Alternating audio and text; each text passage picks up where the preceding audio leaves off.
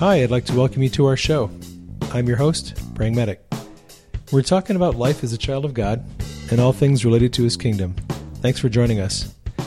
If you're a new listener to the show, you can find articles and books and other resources on my website, www.prayingmedic.com.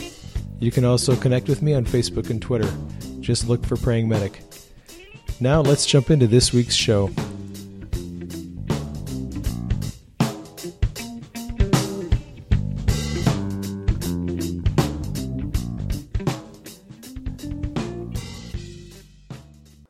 We all have senses. We can see, we can hear, we can taste, we can touch. But do you know that God also gives us spiritual senses? One of those senses is to see far beyond what we can see in the natural and into the spirit. But what does that look like? How do you do that? And is it for everybody? Well, my guest today is Praying Medic, and he has written an awesome book called Seeing in the Spirit, Made Simple. The wonderful thing about it is so easy to understand. It has biblical backup, so you don't have to question it. But what's so great about it is it just makes you excited that God wants to give you a gift that He has given to so many people. So we would like to welcome you, Praying Medic, to Touched by Prayer. Thank you so much for coming on, and thank you so much for writing such an incredible book. I just love it. Hey, Lisa, thanks for having me on the show. I am really glad that you liked the book. I'm glad that it has blessed you. I had a lot of fun writing it. It seems to have helped a lot of people to understand what it is to see in the Spirit. Well, I don't think a lot of people understand that, seeing in the Spirit, it doesn't necessarily mean that you're seeing, ghost and you're seeing dimensions. Some people do, but for most time, it's just an impression. It's almost kind of like a daydream, I guess. Would that be a good way to describe it? Yeah, I think the whole concept of seeing in the Spirit has been made kind of mystical and spooky, especially people who operate in the occult and who operate in the New Age. They talk about seeing the spirits of dead people and things of that nature. So the whole concept of seeing in the Spirit can sound a little scary, but it is very, very natural. And yeah, it is a lot like daydreaming. A lot of people who see visions actually see these images or videos in their mind, in their imagination. And it's not like they're actually seeing something out there in front of them that is a ghost wandering around with a knife dripping with blood. A lot of the preconceptions we get about seeing the Spirit come from movies and books that are not very realistic. Absolutely. That's not really how seeing in the Spirit operates for most people. Well, I think for me, when I started to get images, because that's what they basically were. They would be impressions, they would be images, but sometimes it would be, God loves to use for me, TV shows and cartoons. So I would see a cartoon, or I would see a television show. One time I saw The Brady Bunch. Now, I was praying with somebody and I saw The Brady Bunch and I was thinking, why would I see The Brady Bunch? But I saw it and I said to the person, I said, did you ever wish that your family was like the Brady Bunch? And the person started to cry. So, because it was a truth. And the Lord was showing, so it wasn't that, and the reason I bring that example up is because it's something that I know. It's something from my memory bank. But see, God can use stuff that's in our memory bank to pull back up, to also help to show us what somebody else is going through. That's one of the ways that I see. Sometimes I see body parts. Sometimes I can see places. It just depends on what God is trying to say to the person. Some of the memories that we have, God will pull back up too. So it's not coming from a distant place. It's coming from something that the Lord is pulling back. Right. And that's a really good illustration of how God uses our ability to see in the Spirit, connect His heart, His knowledge through us with someone else. He gives us something that's maybe a little familiar to us and a little familiar to them, and we don't necessarily know the relevance that it has to the other person. I got a lot of feedback from the book Seeing in the Spirit Made Simple.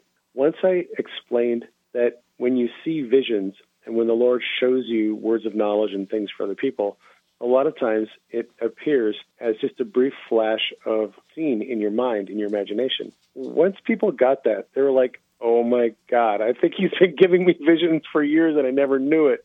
I didn't know what it was. I just attributed it to something else. the fact is, when you look at all that information that he shows you, and those images and the videos and the cartoons, I get a lot of cartoons myself.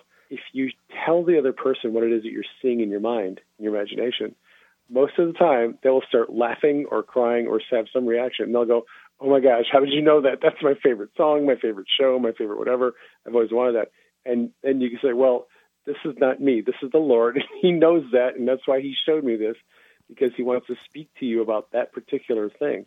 And it's so cool how he does that. Well, I think that's the part about the book, because you really kind of go in depth into what is a vision. Like what, also sometimes dreams. God will also give us dreams. And sometimes in the dream, we can actually have a vision, a spiritual encounter, or we can see something in the spirit as we're sleeping. And it's hard to dissect what is dream and what is basically a vision. But you broke it down and you really kind of explained some of the ways to interpret, what is this? That's the great thing about all of your books. Anything that you have written about made simple, it's like, what is this? What does this look like? And how do I do it? That's those are the three things that you can get when you read any of Praying Medic's books, because they really simplify what the church has tried to make very confusing. And it's interesting that you said the church has tried to make very confusing, because I don't want to talk trash about other authors and other speakers and other writers. But I think we do it unintentionally. I think people write about these subjects like visions and traveling in the spirit and hearing God's voice. And it's almost as if we feel like we have to make it sound mystical. We have to make it sound unattainable, or like it's some special thing that only certain people are able to do. A lot of people nowadays are writing books about hearing God's voice, seeing in the spirit, seeing visions, interpreting dreams, things of that nature. My goal, everybody has a different goal. My goal is not just to share testimonies of cool stuff that I've seen God do. My goal is to take the nuts and bolts of what this stuff actually is and explain it in simple terms anyone can understand. If you have a 7th grade education, I think you could probably read my books and understand, oh, wow, that's what a vision is. Oh, that's where dreams come from. Oh, that's how you hear God's voice. I really do. And I even want to speak to people who are not Christians and say, look, this is how God speaks to us. This is how he gives us revelation. This is how we hear his voice. My next book is going to be on hearing God's voice. Mm-hmm. But I talk a little bit about this in Seeing in the Spirit, and that's the idea that we have a spirit and we have a physical body, and we receive two different types of communication through those two different bodies. There's, your ears and your vocal cords hear and speak through physical senses, but then we have spiritual senses, spiritual eyes, spiritual ears that hear and see things in the spirit differently than we see in the natural. So my book explains how the physical senses work and why it is that when you see a vision from God, how your soul interprets it, how your spirit receives it, what it appears to be in your mind, and then how you interpret that information. That's really my desire, is to explain how all this stuff works, take the pieces of the puzzle, put them together so that you can get a big picture of how it all works together. Well, and what's so cool about this book is that, you even put that you were a former atheist. Like, you didn't even believe in God, let alone any of these gifts. So you're really taking it from a perspective that's very different from somebody who grew up in the church their entire life or had a relationship with God. And I think that's the other thing too. A lot of the people who do write some of these books have been churchy for so long that they forget how to communicate with real people who don't understand, but yet are truly yearning to have a supernatural encounter with our supernatural Father. Yeah, well, I was an atheist until I was 38, and I really didn't have any interest in God, didn't have any desire to know anything about him. And so when I started writing books, my wife was an atheist too, till she was 40. So both of us, having come from a background of an atheist, we write to audiences of all different types. We really are writing to the unchurched people to say, look, if you are an atheist or agnostic, you don't believe in God, that's cool. We understand that. That's where we came from. Let us explain to you how God revealed himself to us, how he operates in our lives, how he shows us things, and why. A lot of people try to reach atheists like, you just need to believe the gospel and repent of your sins. Right. Let Jesus be the Lord of your life. Right. Well, I mean, that kind of approach will reach some people, but it's not going to reach all of the people out there. And we're trying to reach people through a sincere dialogue with them saying, look, if you've ever had dreams, if you've ever had these strange experiences, if you've ever felt like you've had deja vu, here's what might be happening. You might have heard this explanation, but consider that there might be a different explanation. Maybe God is showing you something about your life. Maybe he's revealing something about your family. Maybe he's showing you a divine purpose in these events that happen to you. So we're trying to speak to people in everyday events and things that happen to them so they have some understanding about what God is trying to communicate to them. Well, I think that there are a lot of people who are so hungry for answers. I think that's the other thing. Like there are people who they don't believe because they haven't gotten the right answer. But if they got the right answer, then they possibly could believe. So I think it's almost like if we can get them to open up that Pandora box, then they can start to experience Jesus in such a way that, see, just like the thing with Pandora's box, once you opened it, like it was almost impossible to close. I think that's like how that story goes, because he's impossible. Once you open him up, once you get into him, it's impossible to just put it down and just to walk away, because he's so personable and he's so unique to each individual person. So he is really a personal God. And I think that what you were saying, how you want to be relational to people who don't understand, you want them to understand that God is going to meet them exactly where they are. And so some of these books that you've written have really like helped a person to navigate who the Father is, how the Father operates, how, and this next book that you're going to write, Hearing the Voice of God, that's going to be fantastic, because there really is like a question, do I hear from God? Does God really talk to me? Like those are the questions that people want answered. Yeah, I think one of the problems with mainstream Christianity is that we don't allow people to ask the questions they want to ask. We're trying to frame the discussion in a very narrow sense, in that we only will validate certain questions and we ignore other questions. I think there's a lot of questions that make us uncomfortable. Yeah.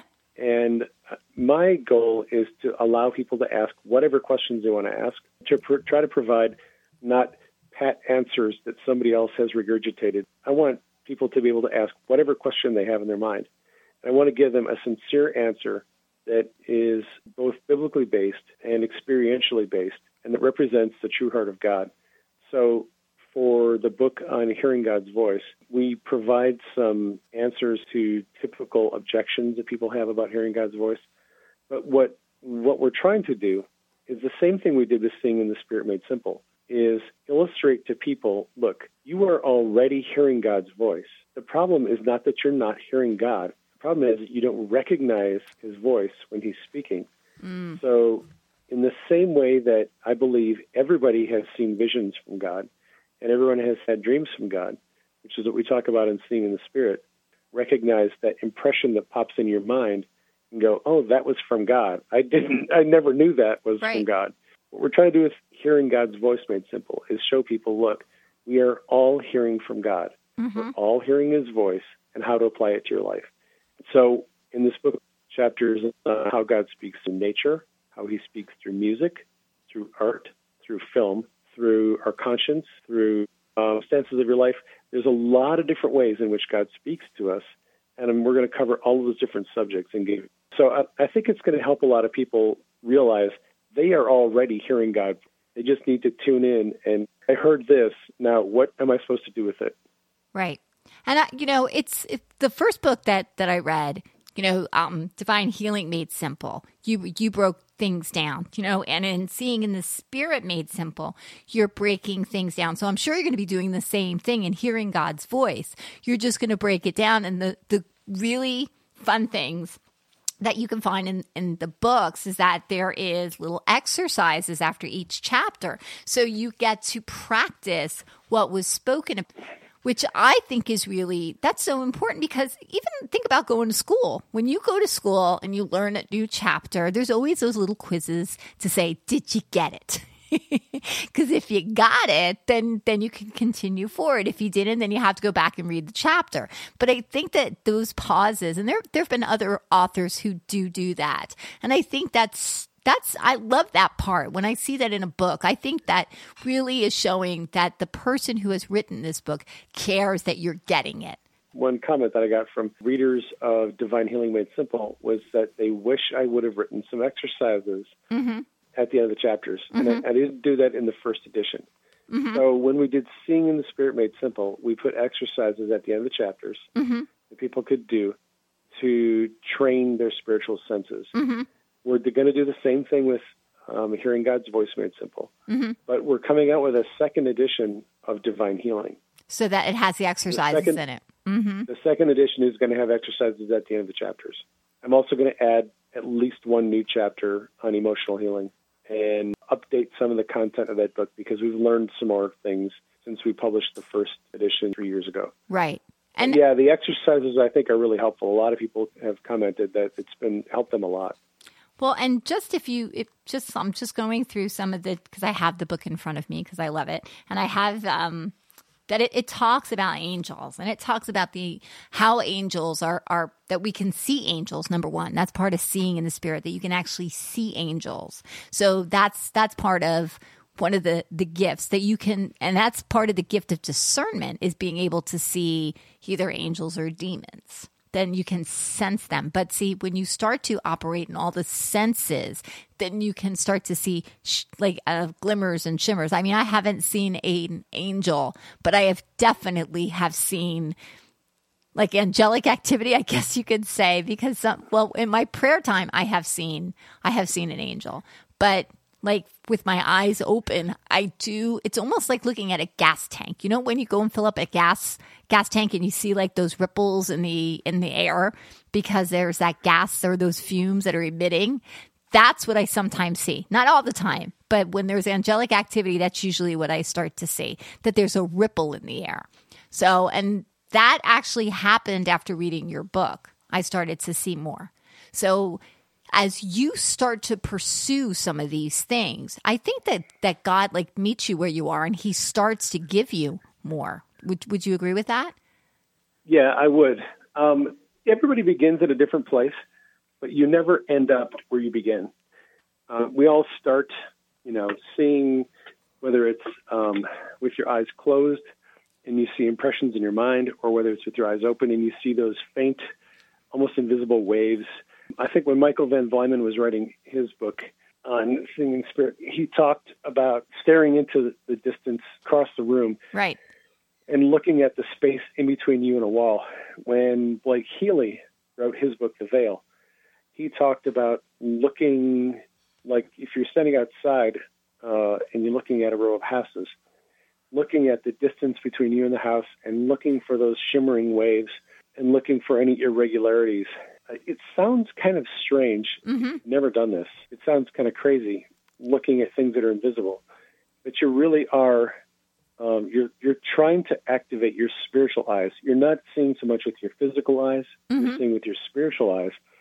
And you're trying to train those spiritual eyes to see things in the spiritual realm, which can appear any way. It can appear in a lot of different ways. But as you do these exercises, your spiritual eyes will become more sensitive. And you'll see more accurately, and you'll see more often with your spiritual eyes the more you exercise them. And that's the thing that we're all writing about, is exercise, practice, spend time looking for things in the spiritual realms, and you'll see them more frequently. Well, and then one day you'll see them all the time. Well, it's just like having your spiritual language. Like there are people who they get their spiritual language.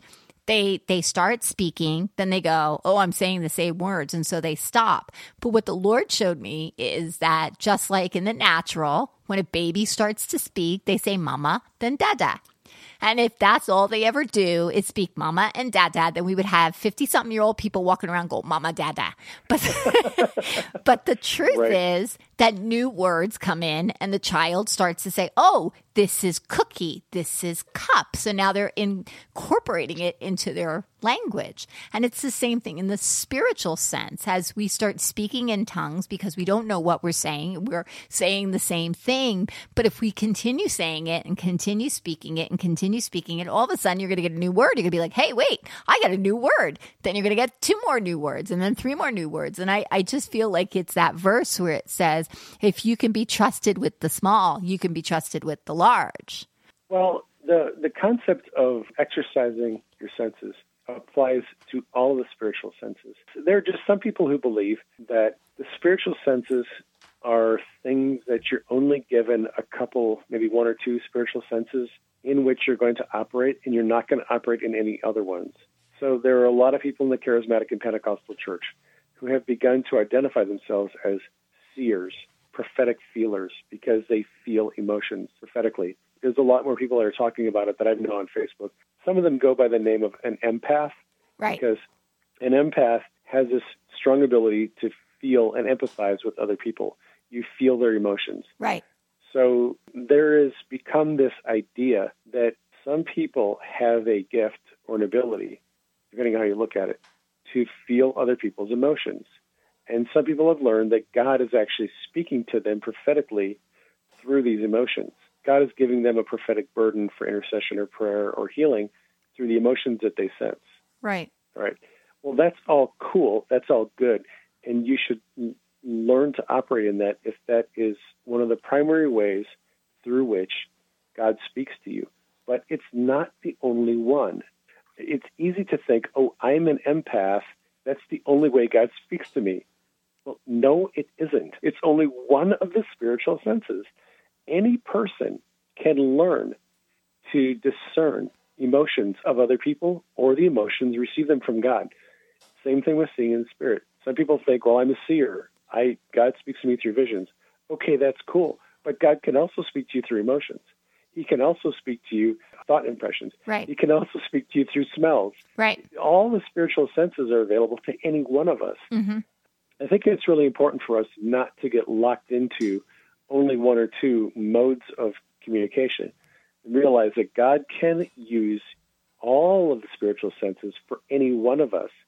But it is, like you said, you have to develop it. You have to develop a language. You have to develop the sensitivity to how he's going to speak to you through emotions and visions and aromas and sensations on your skin and everything else, because we all have the same essential spiritual makeup, and all of our spirits have all the spiritual senses, and you can speak through any one of them. Absolutely. And, especially like smell, that's something that not a lot of people talk about. There's a couple people. I think Kathy Walters talks about smell because she smells things. But that was something that was said to me, and I was like, what?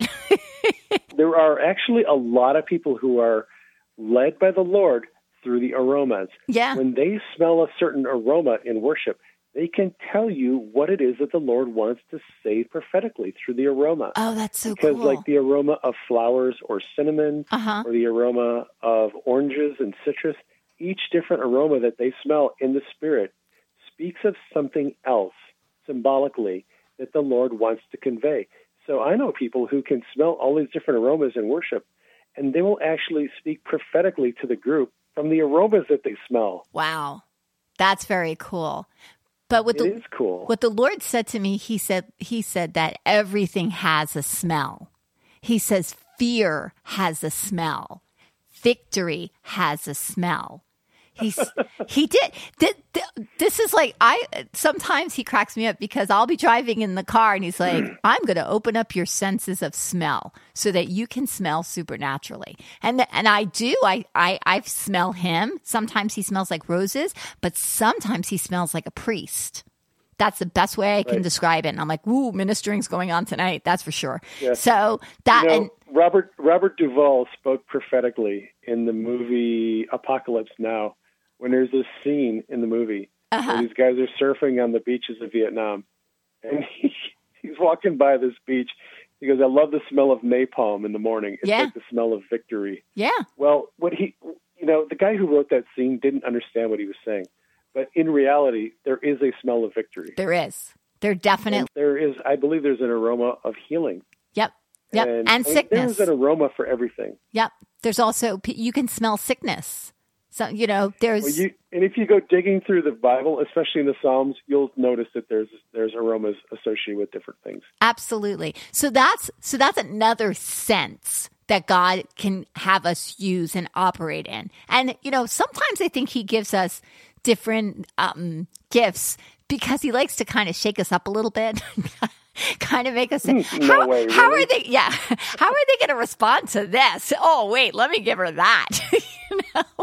But to be quite honest, like the very first time I ever heard about seers, I was working in a cosmetic department, and this woman came over to me, and she was very, very pretty, beautiful woman, and she was actually getting something for her daughter, and she was talking about how her daughter was going to be going to Africa. And I looked at her, and she was a well-dressed, upper class, white woman, and her daughter's going to Africa. I'm like, missions trip.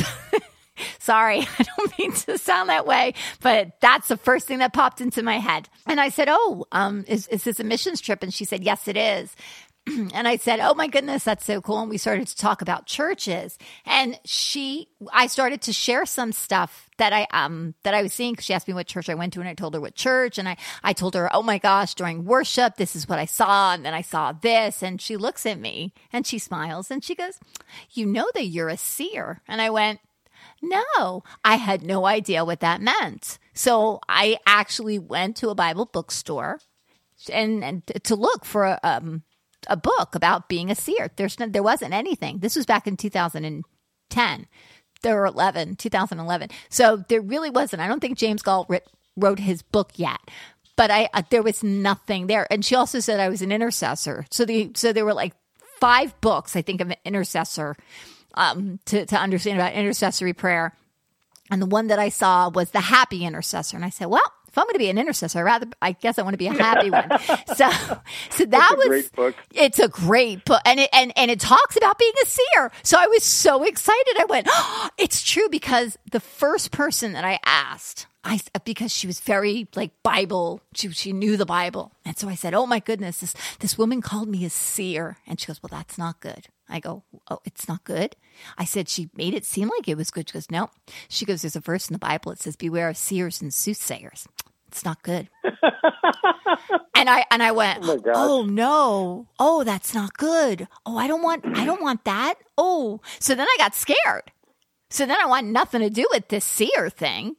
But see, that's what I'm saying, is that these books, your book, Seeing in the Spirit Made Simple, demystifies and also authorizes the gift, because you have the Bible to back it. It's not just like, oh, let me just write a book about what I think is okay. You have scripture in everything that you've shared. And you've also shared what God has put on your heart, saying that this is a gift. And let's just even take it a step further, that on the mountain of transfiguration, is it possible that when both Peter and John, that they actually didn't see in the natural, but saw in the spirit Elijah and Moses?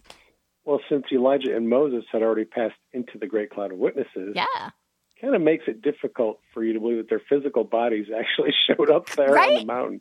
I mean, it could have happened, but I think they were seeing probably a vision or into a portal in time, or having a trance or some kind of a spiritual encounter there. But it was definitely something that Jesus allowed them to see. Well, the interesting thing about that passage is the passage immediately before that one. If you go and read that, it says, there are those of you who are hearing me speak who will not taste death until you see me come in my glory in my kingdom. Mm-hmm. Okay? The very next passage is the passage where they go up on the mountain, mm-hmm. and they see the transfiguration, mm-hmm. and they see Jesus talking to Moses and Elijah. Mm-hmm. Okay? And he is in his glory. Mm-hmm. Okay? It's possible that I think what Jesus was speaking to the disciples is saying, he said, look, there are some of you among this audience who are going to see me glorified in my kingdom before you die. The very next scene is him in his kingdom, in his full glory. And I can't say for sure, but I think he was actually telling them what they were about to experience. I know a lot of people who have had, those face-to-face visions with Jesus, either visions or trances, or he's visited them in dreams. He's visiting a lot of Muslims in dreams and visions and revealing himself to them, and they're becoming Christians. That's right. Because it's so real to them. It's not like a dream. It's like it is something that is so real, so tangible that when they wake up, they're like, oh my gosh, Jesus is the Messiah. Well, unlike us in the West, Arabs have a high value for their dreams. Arabs have not read a lot of Sigmund Freud and popular psychology that tells us dreams are just our imagination. Oh, that's actually so good. The Arab cultures, they highly value their dreams. In fact, in some villages, what the men will do when they get together in the morning is they'll talk about their dreams, and they will actually plan out what they're going to do as a village, as a community, based on the dreams that they've had, because they know God speaks through dreams. That's interesting. That's you do not hear Arabs saying, oh, that was just a dream. Right. The Arabs take their dreams very seriously. They know God speaks through dreams, probably more than most Christians do. Yeah. Which is why Jesus is appearing to them in dreams and visions, because they take their dream life very seriously. And God speaks to us through whatever we value. That's true. That's very true. Because I think that especially people are starting to become much more interested in people's dreams. I mean, I actually have somebody who comes on my show quite often, and we do dream interpretation, and people send me in dreams, but people still don't quite understand the significance of some dreams. And no, most people don't. They don't. If they understand that God's speaking through dreams, that's one thing. But then they don't really tend to understand all their dreams very well. I mean, even though they know God's speaking, they're like, I don't get it. I'm the same way. I have as time goes on, my dreams are getting more mystical and more cryptic and harder to understand. Okay. And I mean, God is really challenging me. And do you have the divinity code to help you along with that? I have a bunch of books on dreams. Okay, I'm going to have to send you Gary Fishman's. It's very good too. I'll have to send that would be cool. I have James Gall's book, Dream Language, which is my favorite. Oh, okay. I have Ira Milligan's book, Understanding the Dreams You Dream. We have the Divinity Code. Okay. I'm a big student of dreams. I want to understand dreams, and as I go along, God's making them a little more difficult to understand. But I'm up to the challenge. I still am asking and trying to get the revelation He's trying to show me. Well, that's that Joseph anointing. I'm probably going to write a book on dream interpretation. Yeah, I was just going to say that. I said that's going to be next. Not that I actually want to, but I had a dream about 4 months ago where I was writing a book on dream interpretation. Yeah, I was like, that's definitely coming. Because you have a Joseph anointing. You definitely have a Joseph anointing. So it is my middle name. Oh, see? Praying Joseph Medic? That's a great name. You want to know where I got the name from? Where? There's a really interesting story behind it. I was born in 1961. I had a brother who was born in 1960, a year before me. He died during delivery. His name was Joseph David. Aww. A year later, I was born. The same thing happened to me that happened to him. Oh. So I almost died during delivery. Okay. But the doctor who had tried to deliver my older brother who died during delivery, he was aware of the same situation, and they quickly put anesthesia on my mom, knocked her out, and they got me out fine and no brain damage that they know of. But my mom named me David Joseph. Aww. He was Joseph David. I was David Joseph. So there's a little connection there between the two of us. Yes. I can't wait to meet him in eternity. Have you had dreams about him? I haven't. I've never had any dreams. I've had dreams where I've met other people. Okay. From the cloud of witnesses. I haven't met him yet, but I'm really looking forward to that. Well, ask your father. Say, let me meet my brother. Yes, I need to do that, I suppose. Hey, you get not because you ask not. I'm just throwing that out there.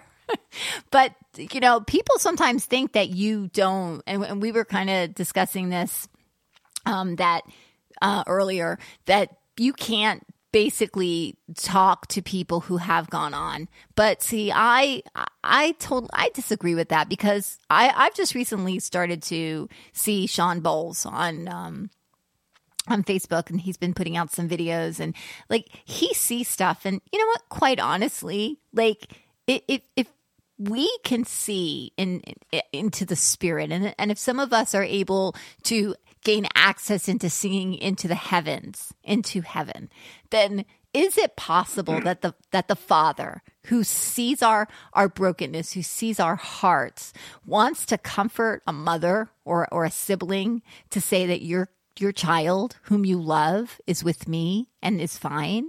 Like, doesn't that make sense to somebody? Because everybody's so quick to say, oh, that's a false prophet, that's this, that's that. We sometimes have to stop speaking, especially being, believers. We have to stop, going against our own, and we have to start embracing that maybe God is just doing things to comfort somebody who's just so devastated. So I do believe that we can actually hear from people who have gone on, because both my grandmother and my father-in-law came to me in a dream. They didn't speak to me, and this is before any of this, before I got filled with the Holy Spirit and what I do now. Like, I didn't understand anything, but that gave me such comfort, because I knew they were in heaven.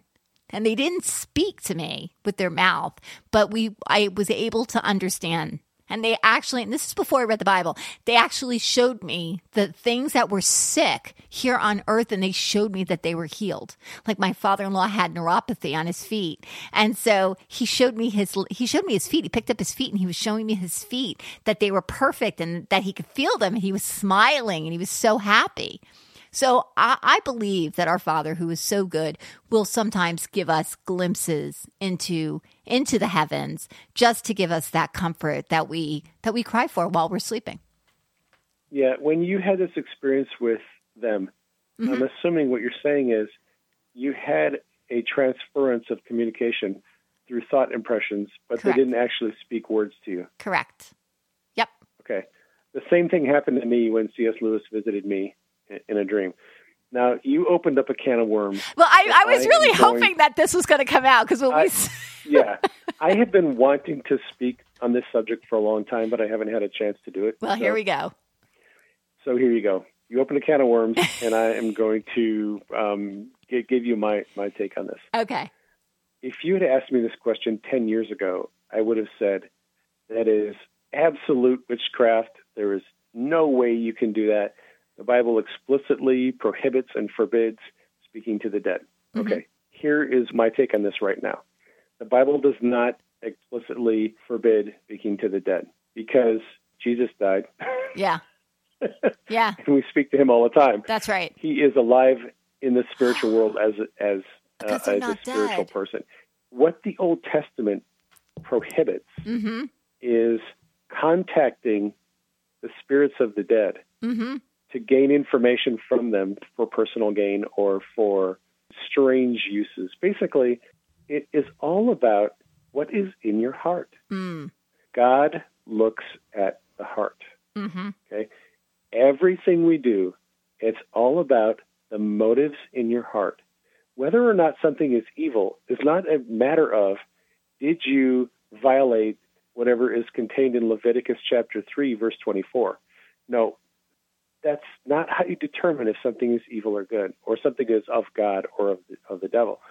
You always determine whether something is of God or the devil by the fruit that it bears. It's not a matter of going and picking out verses and saying, well, this doesn't line up with Scripture. What you do is, Jesus said, you do not gather grapes from thorns. A polluted spring does not give fresh water. You know a tree by the fruit that it bears.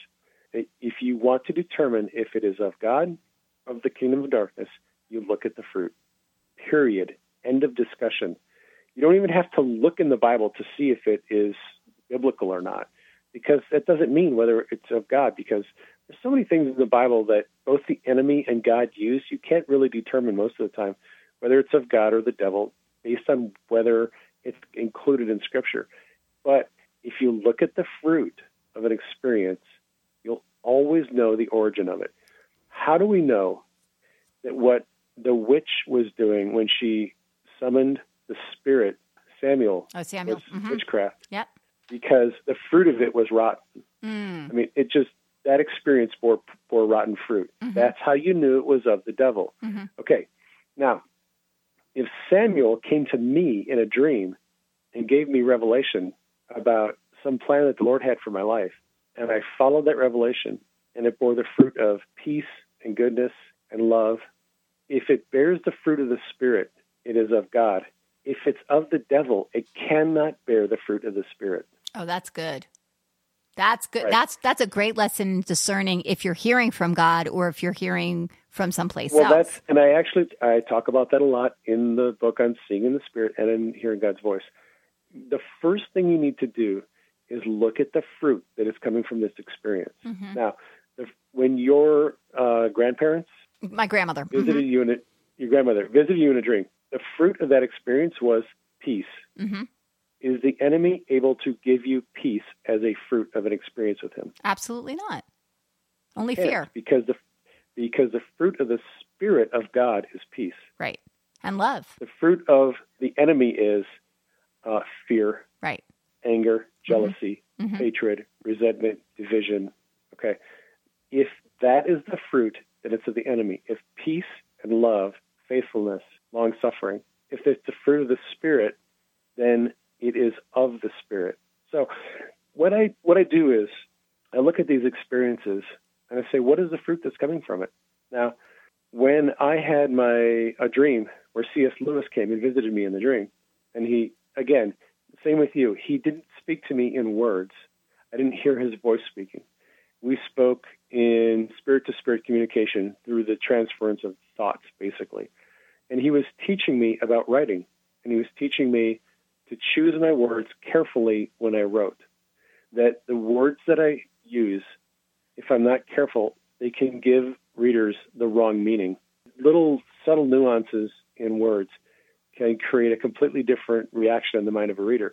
And he used illustrations in his own life where he didn't choose his words carefully, and it produced an idea in readers that he didn't really want. So in this experience, C.S. Lewis is teaching me about writing, right? And what a better teacher than that, seriously. I know. But seriously. What's that? I said, that's just like, that is such a father. That is such a good father to send someone who was so gifted and so respected to come to you, to teach you. Right. That's awesome. Well, even more, you're right, but even more to the point, think about this. For most people, now C.S. Lewis died in 1963, and he died, I think, of kidney failure. And I think he had a lot of things he wanted to do before he stepped into eternity, like most of us do. Like John Paul Jackson recently stepped into eternity. Oh, please. I know that John Paul Jackson wanted to do some more things before he checked out. Yeah. There are some things that have not been done that were on his scroll of destiny. So John Paul Jackson is likely going to be visiting some people to give them some revelation, so they can accomplish the things that he was not able to accomplish in his lifetime. All right. C.S. Lewis did the same thing. I'm sure he had some things he wanted to write and some things he wanted to convey to the world before he checked out that he would like to have gotten done but didn't get them done. So because my assignments are similar to his assignments, I think God gave him permission to come to me and teach me some things that would help me accomplish some things that he would like to have accomplished in his lifetime that he wasn't able to do. And I think the cloud of witnesses, I think, is like that. Like I've heard Mike Parsons talk on this. He's spoken to and met a lot of people, members of the cloud of witnesses, Old Testament saints and New Testament saints and other people. And he says, generally speaking, when you speak to someone from the cloud of witnesses, a lot of times what they're going to try to do is, if your divinely ordained assignments are similar to theirs, they're going to try to help you accomplish your assignments and goals with greater ease and overcome obstacles that you're having trouble with. And they're going to try to help you work out your own divine destiny with a little more ease and less trouble. And although there are a lot of people who have had encounters with the cloud of witnesses as relatives, simply because there's a lot of anxiety and fear and concern about their death. Where are they now? Did they suffer? Where are they at? Usually when grandma and grandpa, mom and dad come and visit you in a dream, it's simply to give you peace and knowledge that where they are is they're okay and they're doing great, and you don't have to worry or be fearful about that. Well, it's interesting because for me, my grandmother fell. So we don't know how she actually fell and she broke her C3 vertebrae. And that actually helps to control the breathing, I think. Is that correct? Right. Okay. So she was intubated and she was in the hospital. They basically, I walked into the room to come to see her. And I said to my cousin, I said, she's gone. She's gone. She's gone. Because her spirit was gone. I felt it. Gone. Checked out. So the nurse is trying to calm me down. Oh, it's okay. I'm like, don't tell me. I can see. She's gone. And what happened is she actually came back for a few minutes. She grabbed my cousin's hand. I started to rub her forehead. She tried to blink to come back, and I actually told her to go and be with Jesus. I actually said, "Go be with Jesus. Go be with Grandpa. I'll see you soon. I love you." And that was it. And then she peacefully left her body. She went to heaven. So I didn't ever have any doubts that she wasn't in heaven. But what it did show me is that she was healed in heaven. And that wasn't something that I knew.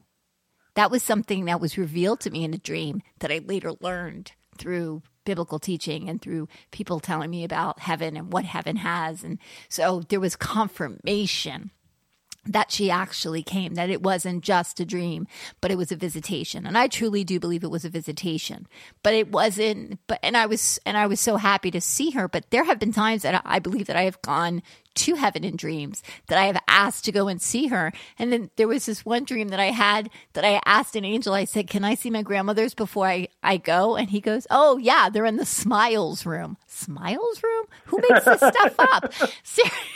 The Smiles room. And so I went over and I hugged them. I did hug them. They didn't respond though, which was interesting. That I did get to see them and I told them that I love them, but they did not respond at all. Yeah, I think the responses and the ability for people in the spiritual world to interact with us is on a limited basis. I don't think that it's God's desire that they would communicate with us more than they need to. Correct. Because otherwise we're going to get into some weird, behaviors and things that we probably shouldn't be doing. Absolutely. The question is, what is in your heart? If you are a person who's into reading tarot cards, and doing seances and summoning the spirits of the dead to give people revelation about their dead relatives or their future, and you're taking $35 per reading to do this for people. Right. You're doing it for money. You're not doing it for you're them. You're probably operating in the wrong spirit. Yeah. You're probably getting involved in witchcraft. Yeah. And you probably need to knock that stuff off. Right. But if you are simply seeking the heart of God, if you are seeking his kingdom, if you are asking God, I'm a little concerned about my relatives. I'd like to know, are they okay?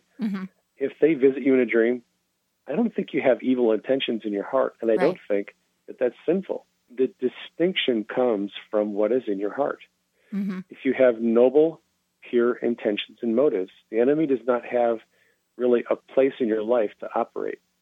But if you're motivated by greed, if you're motivated by fame, if you're motivated by, other not so honorable motives, the enemy is going to rule your life and give you all kinds of experiences because you're giving the enemy opportunity to operate through these things. But if your heart is pure, and if you are simply seeking God, seeking the kingdom, putting him first, he is going to operate in those things as he wishes. And you're not going to be necessarily going to bed every night going, I want to see all these dead people. Right. And I want to talk to them. Right. They come to you generally, and sometimes you go to them, but a lot of times they come to you as the Holy Spirit, allows things to happen. It's a very natural process, and the fruit of it is the fruit of the Spirit. It's Absolutely. peace, it's gentleness, long-suffering, it's patience, goodness. And that's how I measure all this stuff. I don't get freaked out when people say they're having these experiences because I just look at the fruit. Right. And the fruit always tells you where it's coming from. Well, now I just have to ask. So when you had this dream with C.S. Lewis and he was telling you about choosing your words carefully, was there anything else that you would like to share because I feel like there's some more, but I don't want to pry too much, but I feel because I'm sitting on the edge of my seat, I'm like, I know there's more. No, there really isn't a whole lot more. Although I will say this. It wasn't the only dream I had with C.S. Lewis. Actually, in writing the book on hearing God's voice. Okay. So I've been working on that book for the last 2 months. So you've been co-laboring with C.S. Lewis in the spirit. Lisa, there was a 2-week span of time where every dream that I had involved C.S. Lewis. That's so cool. That is so cool. So, but the interesting thing is that he did a play called The Screwtape Letters, right? Well, I'm writing a novel based on the Screwtape Letters. Gee, you probably know that. That's so funny. So what was so cool is that he was able to tell Christians how the enemy worked, and he did it in a funny and kind of fictitious way. But but there's reality behind it. There's motives behind it. There is great reality behind it, and the Screwtape Letters is one of the best books ever written. Period. Okay. And are you aware of the Bogren novel that I'm working on? Yes, I am. In fact, I think I actually prophesied that it's going to become a movie. And people got very excited about that. Yeah. So those series of stories that I've been working on, the short stories, it's going to become a novel. Yes. That I can't wait to read. It's essentially written in the style of the Screwtape Letters. And that's what I felt. It's a look behind the veil, so you can see what angels and demons. Now, I'm going to see, Lewis didn't really uncover what the angels were doing. Mm. This was a confidential correspondence between Screwtape and Wormwood. Right. And their interactions regarding a couple of clients that he had. Well, I'm going to involve angels and the Father and Jesus and a lot of the whole host of spiritual beings. And you're going to get a behind-the-scenes look at how they operate and how they work in people's lives and how God is using angels and how angels give us revelation and dreams and how all this stuff works together in this series of books. I think it's going to be at least a trilogy. Okay. I mean, Bogren is just going to be getting started, building some characters, giving people a grid of reference as to what this is all looks like. And then I'm going to try to work out some more principles in some later books. But yeah, I love the idea so much that I had to write a novel. And I love writing fiction.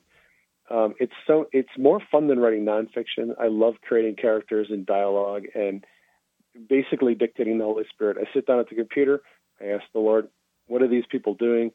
How does the dialogue flow? Where are they sitting? What are they talking about? And he just starts to give me thought impressions. Wow. And images in my mind, and I just dictate and write whatever I hear and see. That's awesome. It's so much fun. I have no idea where the book is going. I haven't written any plot lines. I haven't written any narratives out. I don't know where it's going. I'm just trusting that he is going to build the story as I go. Oh, I definitely agree with that. And that's the fun part about collaborating with the Lord, because when I write, even though they're little teeny tiny things, but he tells me what to write. Like he just tells me what to write. So I always say that I don't write. I'm just a good secretary because there's nothing more awesome than dictating the Holy Spirit. That's right. So good. That's right. And some of the things that have been so funny that he's kind of shared with me. Like he once was talking to me because I wanted to write something about who the Holy Spirit was. And I was trying to kind of do like a little blog about who the Holy Spirit was. And the only thing I could think of was Jiminy Cricket from Pinocchio. That's it. I'm like, Jiminy Cricket, don't do that, Pinocchio, So I thought, well, that's cool. And I heard the Lord say, but there's so much more to that story. And I was like, huh? And then he started to give me this entire dissertation about how, just like the book that Geppetto created, the Pinocchio, because he wanted to have a relationship with the son. And the father said, and so that's how I felt, and I created man. He said, but when Pinocchio became alive, he didn't want anything to do with the father. He wanted to go and try to find fame and fortune. And he said, but then he realized that fame was short-lived and the fortune would be stolen. And then he said that then Pinocchio thought that he could run and hide in the amusement park. But the longer he stayed in the amusement park, he said that he was actually being turned into a slave. And he said, and it's the same thing with my children. They try to run away from me and hide in the world. But the longer that they're in the world, that they become slaves to the world. And he said, and then Pinocchio, when he turned into a donkey, was thrown into the ocean. And he said, and a big whale came and ate him. And he said, just like Jonah was disobedient. And so he was swallowed by a whale. He said, but just like Pinocchio, he said, when Jonah repented, he was pushed out onto land.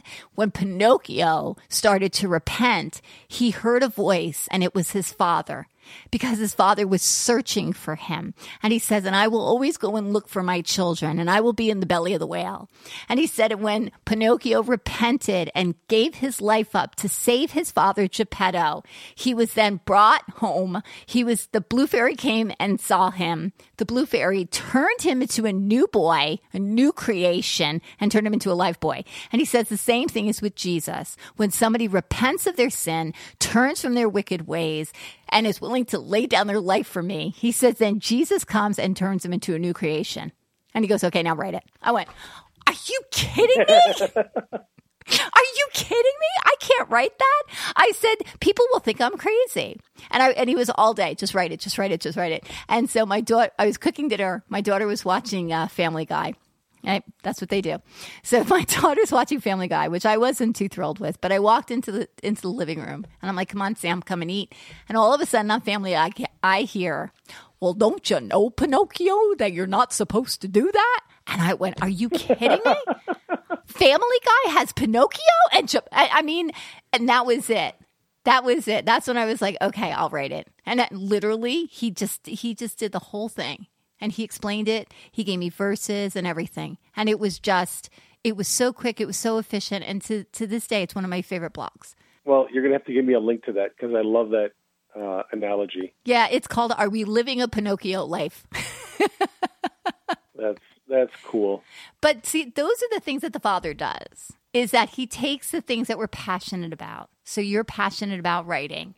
And you've written such amazing books, and he's giving you even more books, and he's even allowing you to hear people that have influenced the way that you like to write. Because C.S. Lewis, as you just said, that Screwtape Letters is one of your most favorite books in the world. So why else wouldn't he give you that person, somebody that is who you love? That story is what you love the most. Why not send that person to come in to show you this is the way to do it? That's a love of the Father. He is a good dad. He is an awesome dad. So when can we expect to see, when should we expect to see Hearing the Voice of God Made Simple? Okay, we're going to try to have that out by Thanksgiving. Okay. No guarantees. Okay. But we're working on getting the chapters edited. Okay. And going to try to have that out by Thanksgiving. That would be awesome. We're taping Sid Roth in January, so we definitely have to have it out by then. Wait. Okay, so can I get tickets to come and see you? Because I will drive to North Carolina. Taping for Sid Roth is January 27th. Okay, hold on. I'm writing it down. Okay, because I am coming. I am so coming. January 27th. Would love for you to be there. We can, meet you. Heck yeah, I'm there. Oh no, that's a done deal. I don't care what I have to do. We were originally scheduled in December. Then they had some scheduling issues. They got really busy, and then we moved it to January 7th. And then they had other scheduling issues. And the producer said, "Hey, are you open on January 27th?" And I'm like, I'm totally there. Whatever date works for you. Absolutely. No, I'm pretty sure we're on January 27th for taping that. Yeah, we'll definitely have to make sure because I'm coming. I'm definitely coming. I'll be sitting in the audience praying the entire time saying, Lord, send angels, Lord. You're right. And we're going to be talking about the 3 books. So I definitely have to have it available by then. Yes. But it'll definitely be out, I think, by December 1st. So that's a great Christmas present for all you people who are wanting to get your loved one something special. Right. Why not? And here's the thing. Hearing God's voice, simple, like I said, is going to be the book that I'll write that had the broadest appeal of all the books in the Made Simple series. Mm-hmm. And if you have family who don't know God, and agnostics, atheists, whatever, or nominal believers who don't really know that they're hearing the voice of God, this is going to be a very, very good book for them because I invite those people into the conversation, and I'm going to try to show them how God has already been speaking to them and how they just need to learn to recognize what he's saying. That's awesome. So I'm hoping that a lot of people are going to recognize that Dad has been speaking to them, and they just haven't really recognized it. And hopefully he will use it to bring a lot of people into the kingdom. That's wonderful. And I think I actually can see all 3 books being sold, like in a 3-set series, packaged nicely for Christmas. Just saying, throwing that out there. Okay, we'll take that under advisement. Because I can actually see a nice little ribbon around all 3. Because once you start to hear the voice of God, then you're going to want to start to lay hands and heal. And after you start laying hands on healing, you're going to need to be seeing things. So they kind of all... They do go together. I consider these 3 to be kind of the foundational books of the series.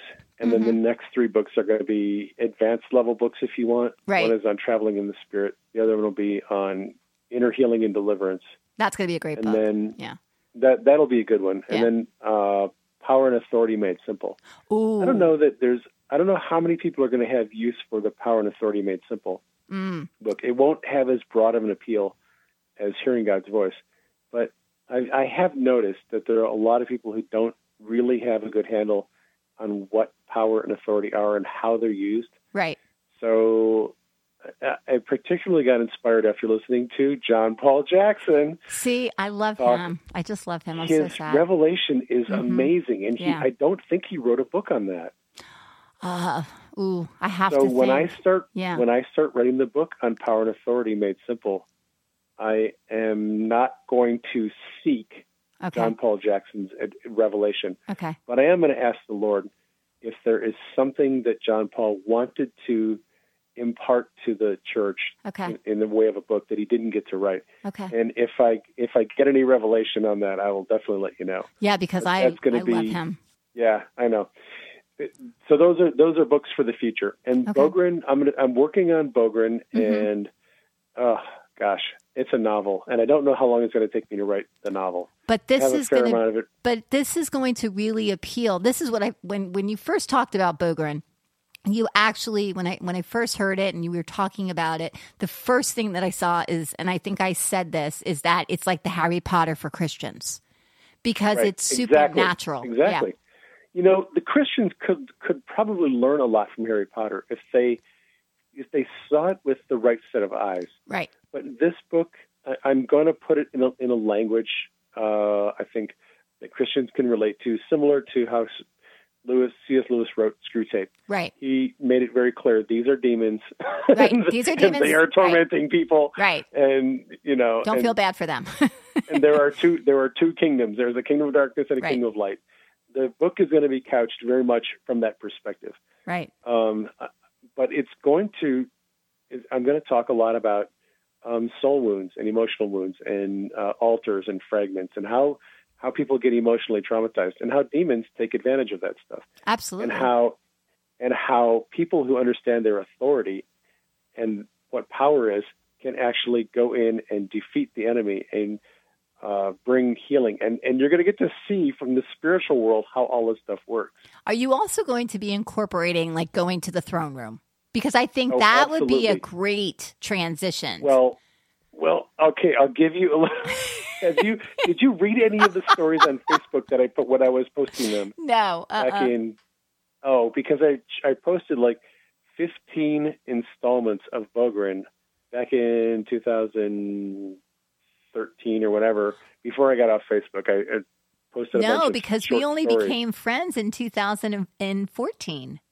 So I didn't even know you. Well, I had written a bunch of short stories. The Bogren novel is based on a bunch of short stories I wrote on Facebook. Mm-hmm. I think there was 15 of them to start out with. They're all between 800 and 1,000 words each. Mm-hmm. And I was illustrating different principles. I was actually illustrating principles that Steve Harmon was teaching mm-hmm. on his Facebook page. Okay. He was starting to get into talking about inner healing and deliverance and some really crazy stuff like why it's okay to torture demons. That's very funny. People were losing it. They're like, wait a minute, funny. torturing demons? What are you talking about? And he's like, yeah, so let me explain. I was like, let me explain. Oh, so that's I started writing these stories where this one woman was really spiritually hip. She knew what was going on, and she was going to go in, explain. I was trying to illustrate some principles of inner healing and deliverance. And I was only going to write 4 or 5 little short stories. And people love these stories so much. They're like, you got to turn this into a novel. And I was like, no way, I'm not going to write a novel. I'm just trying to illustrate some principles. And by the time I had 13 or 14 of these stories written, there was like 70 people on Facebook who were asking me to tag them in the stories as I wrote the next one. So I was like tagging people like crazy. And the response was huge. Everyone loved them. And I was like, but I don't want to write a novel. And I was like, no, you got to write a novel. You got to keep going. I wrote a little cliffhanger at the end of every story. There's a cliffhanger, so you never knew what was going to happen next. Well, when I wrote these stories, people were so riveted and so fascinated. They're like, you've got to write a novel off of this. So the basic premise of the story is the main character is a woman who suffers from depression and suicidal thoughts. And in the first scene, she kills herself, and then she goes into eternity, and she goes into heaven. She has an afterlife experience, and she has, through a life review of all of her life events, and she meets the Father, and she meets Jesus, and she meets all these different people and has all these experiences. At the same time that this is happening, her roommate down on the earth is trying to get her resurrected. Okay. So her roommate, in the 13th installment that I wrote on Facebook, her roommate ends up going to the court of heaven, is pleading in her case to get her roommate resurrected. Uh-huh. She meets her roommate coming out of the court of heaven. Oh, that's awesome. So the woman who died meets her roommate coming out of the court of heaven, and the Father is standing there. And the two of them look at each other, and the main character goes, "What are you doing here?" And her roommate goes, "I'm trying to raise your dead ass back to life or something." She storms out, and she goes into a portal and goes back down into the earth. Oh, that's so funny. These characters, much of the narrative and the scenes take place in the heavens. So they are learning to rule and reign. They're learning about their thrones where they're seated in heaven, the courts of heaven. They're talking to the wisdom. They're going to get in on the Galactic Council. There are going to be things in this novel that people are just going to go, "Oh my gosh, can we really do that?" And the answer is yes. A lot of stuff that Mike Parsons and Ian Clayton and those guys have been talking about. I'm going to illustrate the principles of operating from the heavenly perspective in this novel. You're going to see what it looks like for people to actually do this. That's so cool. So these are some great books. So we have Hearing God's Voice Made Simple, which keeping our fingers crossed and saying a prayer is going to be coming out November 22nd. We already have. That's the plan. That is the plan. We have Bogren, which is yet to be determined, but should be coming out probably next year. I was going to say next year. Maybe summer of next year. Okay. Maybe. That would be a nice summer read. Oh, and I'm already declaring that it's going to be on the bestsellers list. I'm already declaring it that it's going to be on the bestsellers list. New York Times bestsellers list. We also have Seeing in the Spirit Made Simple, which is available right now if you go to Amazon.com, and you can pick it up in paperback, or you can also get it in Kindle. There's also Divine Healing Made Simple. You can also find that. There's also 2 other books. So would you mind I know one of them is... Emotional Healing in 3 Easy Steps. Okay. And that's a Kindle, correct? That's a Kindle? A Kindle. That is a down and dirty emotional healing. Okay. That is simple but super duper effective on emotional trauma. Okay. And then there is American Sniper. That's the one. Spiritual warfare. Yes, and that's about spiritual warfare. So follows the movie American Sniper, but if you haven't seen the film, it doesn't matter. Okay. Because I narrate the scenes of the film and tie them to dreams that the Lord has given me over the last 8 years that depict spiritual warfare. And I basically teach on how the realities of spiritual warfare. Wow. And help illustrate things that we struggle with that we may not be aware of. Okay. So those are some great books. If you guys want to go out and get some books for, Christmas is just around the corner. So you can go out and you can surprise a loved one and teach them about the principles of what God wants us to do, which is lay hands on the sick, make them well, to see in the Spirit, to see things that God is trying to show, and to hear his voice. That's for everybody. That's not for the few. And you forgot My Craziest Adventures with God. Volumes 1 and 2. 2 volumes. That's and right. The first one, you can get it on Kindle real cheap. It's like $3 or something like that. Mm-hmm. It's just a bunch of testimonies and stories of crazy, cool stuff that God has done with me and my wife. Yes. It's just really encouraging. Because after you read those books, then you want to be like, okay, I want to go heal people like this guy did. That's right. And anyone can do it. That's right. And Volume 3 is coming, and I'm going to be in Volume 3. I already told Praying Medic I am planning on being in Volume 3. I'm already declaring that. I'm putting it out there because, our words have power. So this has been so much fun. This has been such a joy for me. This has been, last time you were here, it was just so fantastic. And this has just been so fantastic to spend time with you, to hear your stories, to hear your heart, to share the awesome things that God is doing. So if you guys want to check him out, Praying Medic, it's prayingmedic.com. Is that correct? PrayingMedic.com. Okay, so you guys could go to PrayingMedic.com. You can find all of his books. You can also go to Amazon. Just type in the search, Praying Medic. You'll find his books. You will see him on Sid Roth Fit's Supernatural, so I'll definitely be updating you guys on that because I'll be in the audience. And there's movies to be made, and there's more books to come, and there's just so much excitement being you. Yep, God is doing some cool stuff, and I'm excited about it. He is. Well, thank you so much for coming on the show. Well, folks, that is our show for today. I hope you enjoyed it. Thanks for dropping by. If you're new to the podcast and you haven't been to my website, you might drop by and check out the articles I have there. If you have any questions or comments about the show, you can contact me at admin@prayingmedic.com. That's ADMIN @prayingmedic.com. You can also contact me on Facebook and Twitter. I'd like to thank you again for dropping by. I hope you enjoyed the show.